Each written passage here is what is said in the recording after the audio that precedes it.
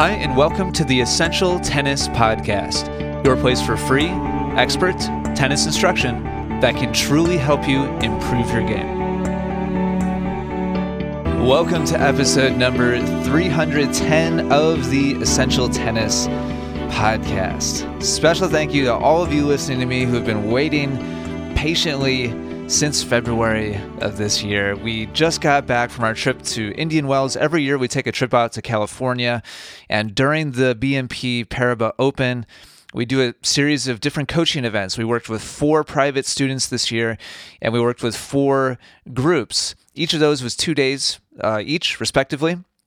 And so we've spent a lot of time on the court, much more than we typically do during a 4 or 6 week period.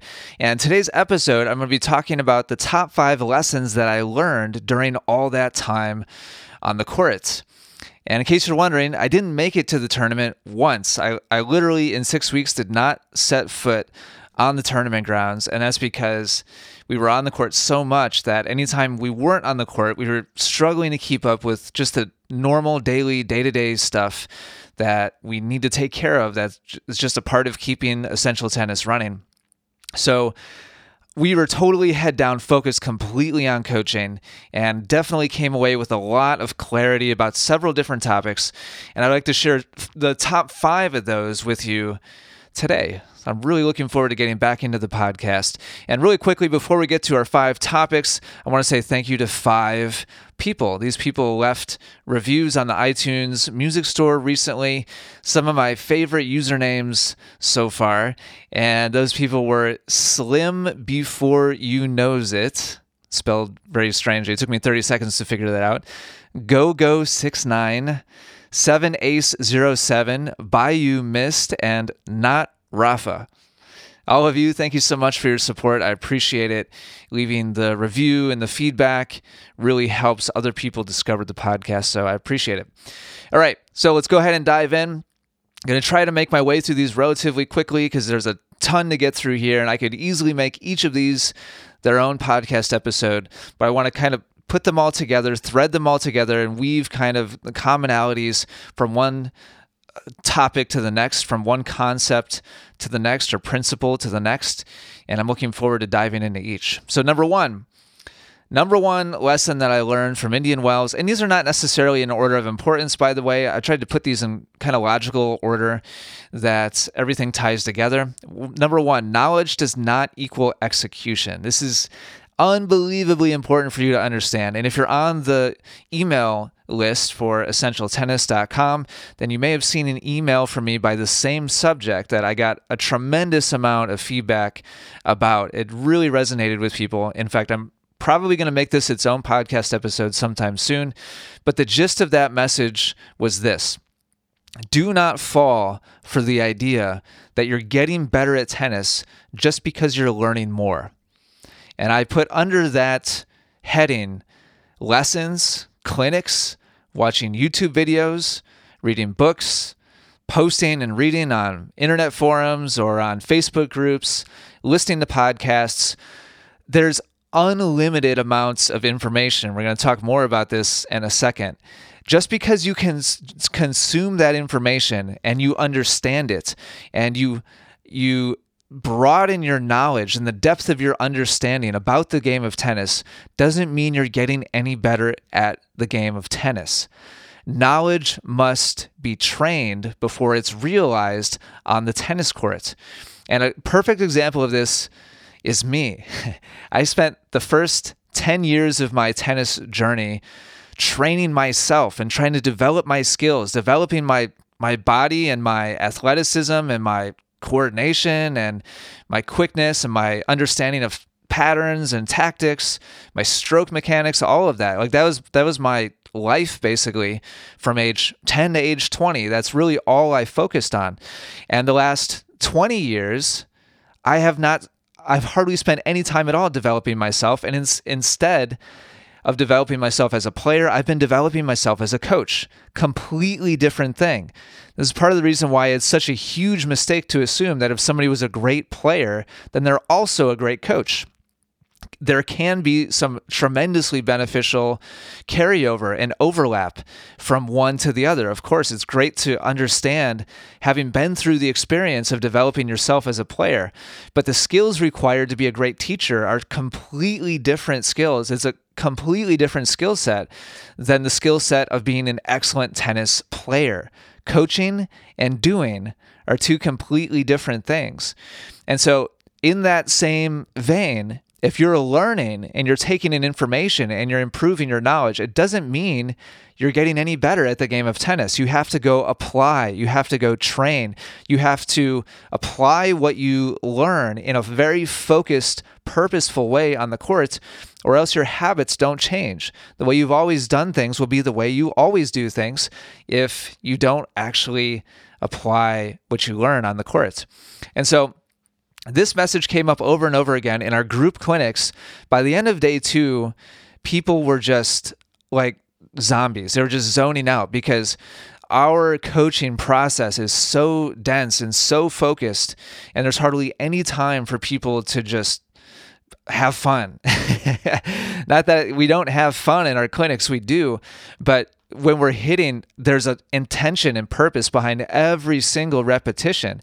And we cover a tremendous amount of content and concepts and philosophies and patterns and tactics. And so by the end of day 2, you can just see people are just kind of staring off into space because we've gone over so much. And so this brings me to number 2. The second lesson that I learned from Indian Wells this year, our trip to California, is the overwhelm is real. And very much this was the case at the end of our clinics.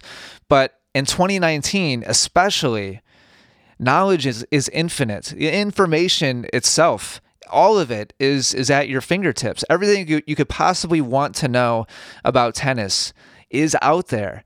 And I'm part of that. We are making a big effort to provide tremendously valuable and helpful resources. Every day we're publishing more and more and more, and so is everybody else. And so it's impossible to actually consume it all. It's impossible to keep up with it. And so more than ever, you need a focused, purposeful plan of what are you going to do on the court. And that was our big message to students at the end of our clinics was, listen, you're overwhelmed right now. You have a tremendous amount of information and knowledge that you're going home with. Please don't think that this is the end. In fact, not only is this not the end, like, oh, you're leaving the court as a way better tennis player and we're all going to high five and celebrate because you have ascended to the next level. No. It's just the beginning. It's literally the first step. Taking in the knowledge is just the first step. Then the development actually begins. The knowledge is just part 1 of a marathon of developing yourself. For every skill, you have to go through the process of overriding your old habit and developing the new one to make it completely automatic and subconscious. And that takes a process. It also takes narrow focus and prioritization. And that's my biggest tip for you here within lesson number 2 is here's a specific actionable process that I highly recommend you go through. Number 1, make a list of everything that's worthwhile for you to change in your game. Everything. And for me personally, that would be a really big list. Now, I'm much more aware of my own game than most players are. I see myself on video every single day, so I know exactly what my flaws are, and I could create a really big, long list for you. If you've never seen yourself on video, I highly recommend you do that because what you think you're doing is not what you're actually doing. I promise you. 100,000% promise you if you've never seen yourself on video. So watch yourself on video, find out what you're actually doing, and then make a list of the things that you see need to be improved or developed. And now you need to ask yourself the question, and this is the question we ask ourselves constantly when we're working with our private students. We evaluate them for the first 45 minutes or so. All 3 coaches, we're kind of huddling around, looking at the iPad, checking out their forehand, their backhand, their volleys, their serve, and we're trying to prioritize. What do we do first? What do we choose? Because we could make a huge list for all of those different strokes. And so the big question we're asking ourselves, and you should ask yourself, is which of those things, when fixed, would positively impact all the other things built on top of it the most? Let me repeat that. Which of the things on this list, when fixed, would positively impact the most other things built on top of it? And so it's an exercise in determining what is the most fundamental, essential element that I could possibly improve right now, that when I improve it, there's a whole bunch of other things that are layered and built on top of it that would automatically get better as a result of improving that first thing. And it takes, I'll be honest, a lot of experience to figure out what that thing is and be able to determine it relatively efficiently and quickly without a bunch of trial and error. That's something that we've worked really hard at here at Essential Tennis. But that's what you should be looking for. And that, whatever that thing is for your forehand or your serve or your backhand, take that one thing and just feverishly focus on it, rapidly just focus on that one thing and just develop that one thing. Might be days, might be weeks, might be months, but work on it until it's almost totally automatic and subconscious, then move on to element number 2. So on and so forth. That's how you prioritize and just focus on one thing at a time. Otherwise, you will get overwhelmed. And if you're trying to juggle 6 balls at once, meaning 6 different, very worthwhile things that you're trying to improve. But if you're trying to improve them all at the same time, none of them will likely develop into any kind of a better habit because your attention will be spread too thin across too many different things. So, lesson number 1, knowledge does not equal execution. Lesson number 2, the overwhelm is real, and gave you an actionable plan there to avoid it. Lesson number 3, weird is normal. And this lesson comes to us courtesy of one of our private students, Phil, who's probably listening. What's up, Phil? Amazing job on this trip. He came back for his second VIP coaching experience with us. And an element that we were focusing on with him on his forehand, quick story here, that's really, really important, is we were trying to get him to level out his forehand swing a little bit because his rally balls were very high, very spinny. He was creating a ton of topspin.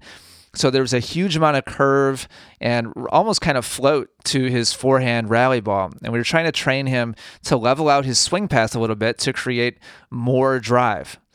Not that we didn't want him to make topspin, but he was going way off the deep end on the topspin side of the equation.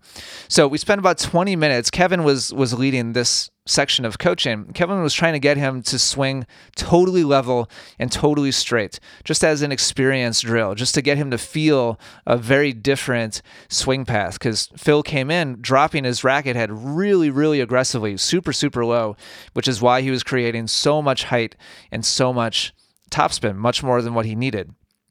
And so after 20 minutes of Kevin attempting in different ways of explaining it and different types of shadow swings, different field drills to try to get Phil to swing level, Phil would just not swing level. And Phil knew this. We were checking out the video on the iPad, every 60 seconds or so, and he just couldn't get it. No matter how many different ways Kevin asked him to swing flat, he just couldn't swing flat. And this is the nature of habit. This is what happens when we get really grooved into a particular movement pattern. And so finally, Kevin went really extreme. He said, "Okay, Phil, listen. Just listen carefully. I know you're probably getting a little bit frustrated at this point. Like, we've been trying to get you to do something, you're just not doing it." And Phil's a great athlete. If you've watched our VIP tutorials on YouTube, maybe you may be familiar with that name. His forehand and his serve lessons I think both have over 100,000 views on YouTube. The first time he came and worked with us, he's a great athlete. It's not that he's uncoordinated and he just couldn't get it. It was just a great example of, even with good coordination and athleticism, it's just tough to break free of our habits and our normal movement patterns. So Kevin said, "Tell you what, Phil, on this next ball that Megan tosses to you, I don't care. It doesn't matter where the ball goes. It makes no difference what the result is. I want you to swing down at the ball. And so when we look at the video, I want to see your racket moving downwards through the point of contact. The ball will probably not even make it to the net. It's totally fine. Just swing down." And Phil's like, "Okay, I got it. Swing down." And so Megan tossed him a couple balls. He gave his best effort. He said, "Oh, okay, I definitely got it. I can definitely feel that my racket is swinging downwards, and that's obviously not what I want to do. Let's check it out." So we looked at the iPad, and Kevin and I already knew exactly what happened. We're kind of laughing at each other. And so we bring the iPad over to Phil. We show him the instant replay of the swing he just made that he said, "Oh, yeah, that was definitely it." And his racket was moving dead level, completely straight, totally horizontal, no downward movement at all. And so for Phil, the experience of flat, the internal feeling of swinging flat, such a big departure from his normal swing path that it literally felt like down to him. And he probably would have bet $1,000 that it was down, but in reality, he was swinging flat. And so throughout Phil's 2 days with us on the court, we went through multiple different experiences like that. And it was kind of the running joke the 2 days. We were saying, down is flat. And so to Phil, down, in air quotes, down was actually flat. There was some other stroke, I don't remember what it was, but up was down. And the kind of phrase that we settled on was weird is normal. So to Phil, like that felt totally weird. But guess what? To a player who's used to swinging flat, who's used to hitting very, very lateral through the ball, it's completely normal. It's all relative to what you're used to. And so the big lesson here is that breaking free of habits means doing something totally different than what you're used to. It will not feel normal until it's trained, until you've developed the new thing as a completely subconscious habit. It will not feel normal. In fact, it should feel weird at first when you make a departure from what you're used to a better habit. The key there is better. Like, is it actually a new and improved movement, or is it just different? And that really you only know for sure by checking video. All right, so that's number 3. Weird is normal. Number 3 lesson that I learned from our trip this year to California. 2 more. Number 4, quality is much more important than quantity. Another lesson here, or another story, experience from one of our group clinics. Every group clinic, I'm going to let you in on a little secret here. I've been doing this for years and years. Every time I do a group clinic in California, we get 8 players. We don't ever do any more than 8 players. It's a small group, and we have them warm up with short courts. We just tell them to grab a partner, grab some balls, go out and do some short court. And while that's happening, I'm walking around and spending 30 seconds studying every player to see if they're split-stepping or not. I call this my split step audit, and I want to know who I'm working with. This tells me so much about the group that we're about to work with. Most of these students we've never worked with them before. We've never seen them before. Most of our clinics, we have 1 or 2, maybe 3 returning students that have worked with us before, and the other 5 or 6 or 7 are first timers. And so I want to see what level of intention have these players had about developing their habits, and the most important habits. And to me, nothing is more fundamental than the split step, more basic, more universal among high-level players. And yet among low-level players is universally absent. It's just not there. They just don't have it, and they're completely reactive and passive.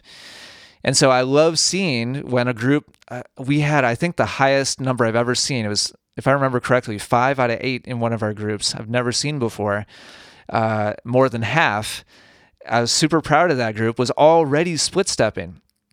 So anyway, I did the split step audit. We brought everybody together, and I let them know what I was just doing without telling them, as being a little sneaky about it. And then we do a demonstration with Kevin and Megan rallying, and we show them what a good split step looks like. We do a little demonstration. I won't go into detail on. Then we demonstrate a practice drill, a little training exercise. And then we have students go back with the person that they were rallying with, do the training exercise, and do some rallies after the training exercise to start incorporating the split step into their short court rallies. And for a lot of players, it's the first time they've ever actually done it. They've all heard it. Everybody's heard about the split step, but hardly anybody is doing it. And so it's fascinating to watch these people who have been taking lessons a lot of times for years and years. And so we had the students come back, and I asked them, all right, so what was the experience like? Like, you actually did it, and did it throw you off? Did you feel more ready? Was it just a bunch of extra work? Did it actually make you feel less balanced? What was your experience like? And one of our students said, and I basically quoting here, I'm paraphrasing, but she said, over the years, I've taken $4,000 in private lessons, and nobody has ever told me this before. And she talked for probably a minute or two about how revolutionary it was to her, but the message behind it was, I can't believe that I've been receiving coaching for all this time. And I don't know how she had a number in her head, but apparently she added it up in her head, and she couldn't believe that nobody had ever guided her through. People had told her, hey, you need a split step, but nobody had actually taken the time to stop, slow things down, explain it in a way she understood it, and then provide a series of drills to help her actually experience it and feel it and actually do it for the first time. And so lesson number 4, that to me was just a stark, wow, number one, I'm sorry for her. I wish that it wasn't the case. To me, the split step is possibly the most fundamental part of tennis. It's everything starts with the footwork, everything starts with positioning and preparation, and all of that starts with, it all starts with the split step. And so to hear that story, I've felt bad for her. I was also very grateful I was able to provide that kind of aha moment. In the first 15 minutes of this 2-day clinic, she learned something really priceless that she could go back home and actually work on and actually develop for the first time after spending all this time and money on lessons. And so I just want to throw out the concept to you that quantity does not supersede quality. Quality of coaching, depth of coaching, and the depth of the focus in the instruction that you're receiving is critical. There's lots and lots of great coaches out there, but just because somebody is certified and they've been teaching forever at a club that's really well known and maybe really well respected doesn't mean that they're on the same page as you. I've talked about this on the podcast before in great detail and great depth. And I'm absolutely not making this about bashing coaches or saying I'm better than other coaches or anything like that. It's just important to understand that there's a wide range, just like any other service provider, just like any other service industry. You're going to have those people who are showing up and punching the time card because it's what they do for a living, and it's something that made sense for them to go get a job in that because it's where their skills lied. It's not necessarily their big passion in life to help players develop and get out of their comfort zone and actually learn new things, even though they have decades-old habits. That takes a lot more work than just going through the motions and feeding balls and just doing the same approach volley overhead drill day in and day out, day in and day out. And besides, that's what a lot of players want, is approach volley overhead day in, day out, day in, day out. I'm starting to get off into this tangent here, so I won't go any further. But if you want to hear more about this, talk about this topic in episode number 266 and also number 275 of the podcast. That's 266 and 275. I talk about what to look for in a great coach and how to find somebody like that. So lesson number 4, quality is much more important than quantity when it comes to developing yourself as a player. When it comes to finding the right input, the right coaching, you need to look for somebody who shares your passion for mastery of the game, no matter what your level is. This isn't about high performance or amateur versus amateur or anything like that. It has nothing to do with that. It's all about mindset and perspective and their outlook on the game of tennis and really making it much more about the game, much more than just about the game, rather.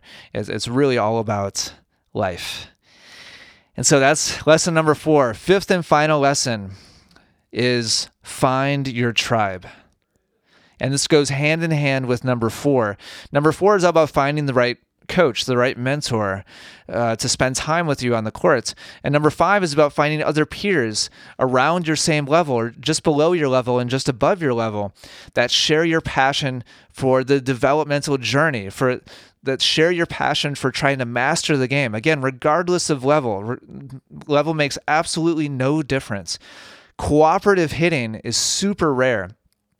Everybody wants to go out onto the courts and just play. They just want to play tennis. They want to play a match. Not to mention doing shadow swings. Doing shadow swings will make you really weird on your local courts, but we're huge advocates of shadow swings and just doing drop hit repetitions, meaning just dropping a ball to yourself and practicing repetitions and pairing shadow swings with drop and hit repetitions, ball machine work. Ball machine practice is not super rare. But what is rare is using the ball machine in a very specific sequence of events, maybe a couple of shadow swings, maybe a couple of drop hits, and then a few ball machine feeds, and then going over to an iPad and checking out the video of your execution. That's weird. And so what we prescribe, the process that I recommend and that we're working hard to get out there into the tennis world, there's not many players that have that kind of attention and passion and dedication to trying to master the game and move to the next level and the next level and the next level. But it's critical to find a support system of even just one or two like-minded players to help you on that journey, somebody to commiserate with and to share and celebrate with, share success stories with, and just kind of have your back and be able to empathize and understand where you're coming from as you maybe hit a big plateau or a dip in your game, or again, like really celebrate with as you get bumped up and everybody else is super angry that they got bumped up, but you're super pumped. It's a different kind of mentality. Somebody who listens to this podcast, somebody who follows our YouTube channel or our Facebook page, or is in our Facebook group. And that's what I recommend you do. If you don't have somebody local who you can spend time with in person, I highly recommend that at the very least, if you're on Facebook, go to essentialtennis.com/group. That's essentialtennis.com/group. And you'll get automatically redirected to our public Facebook group.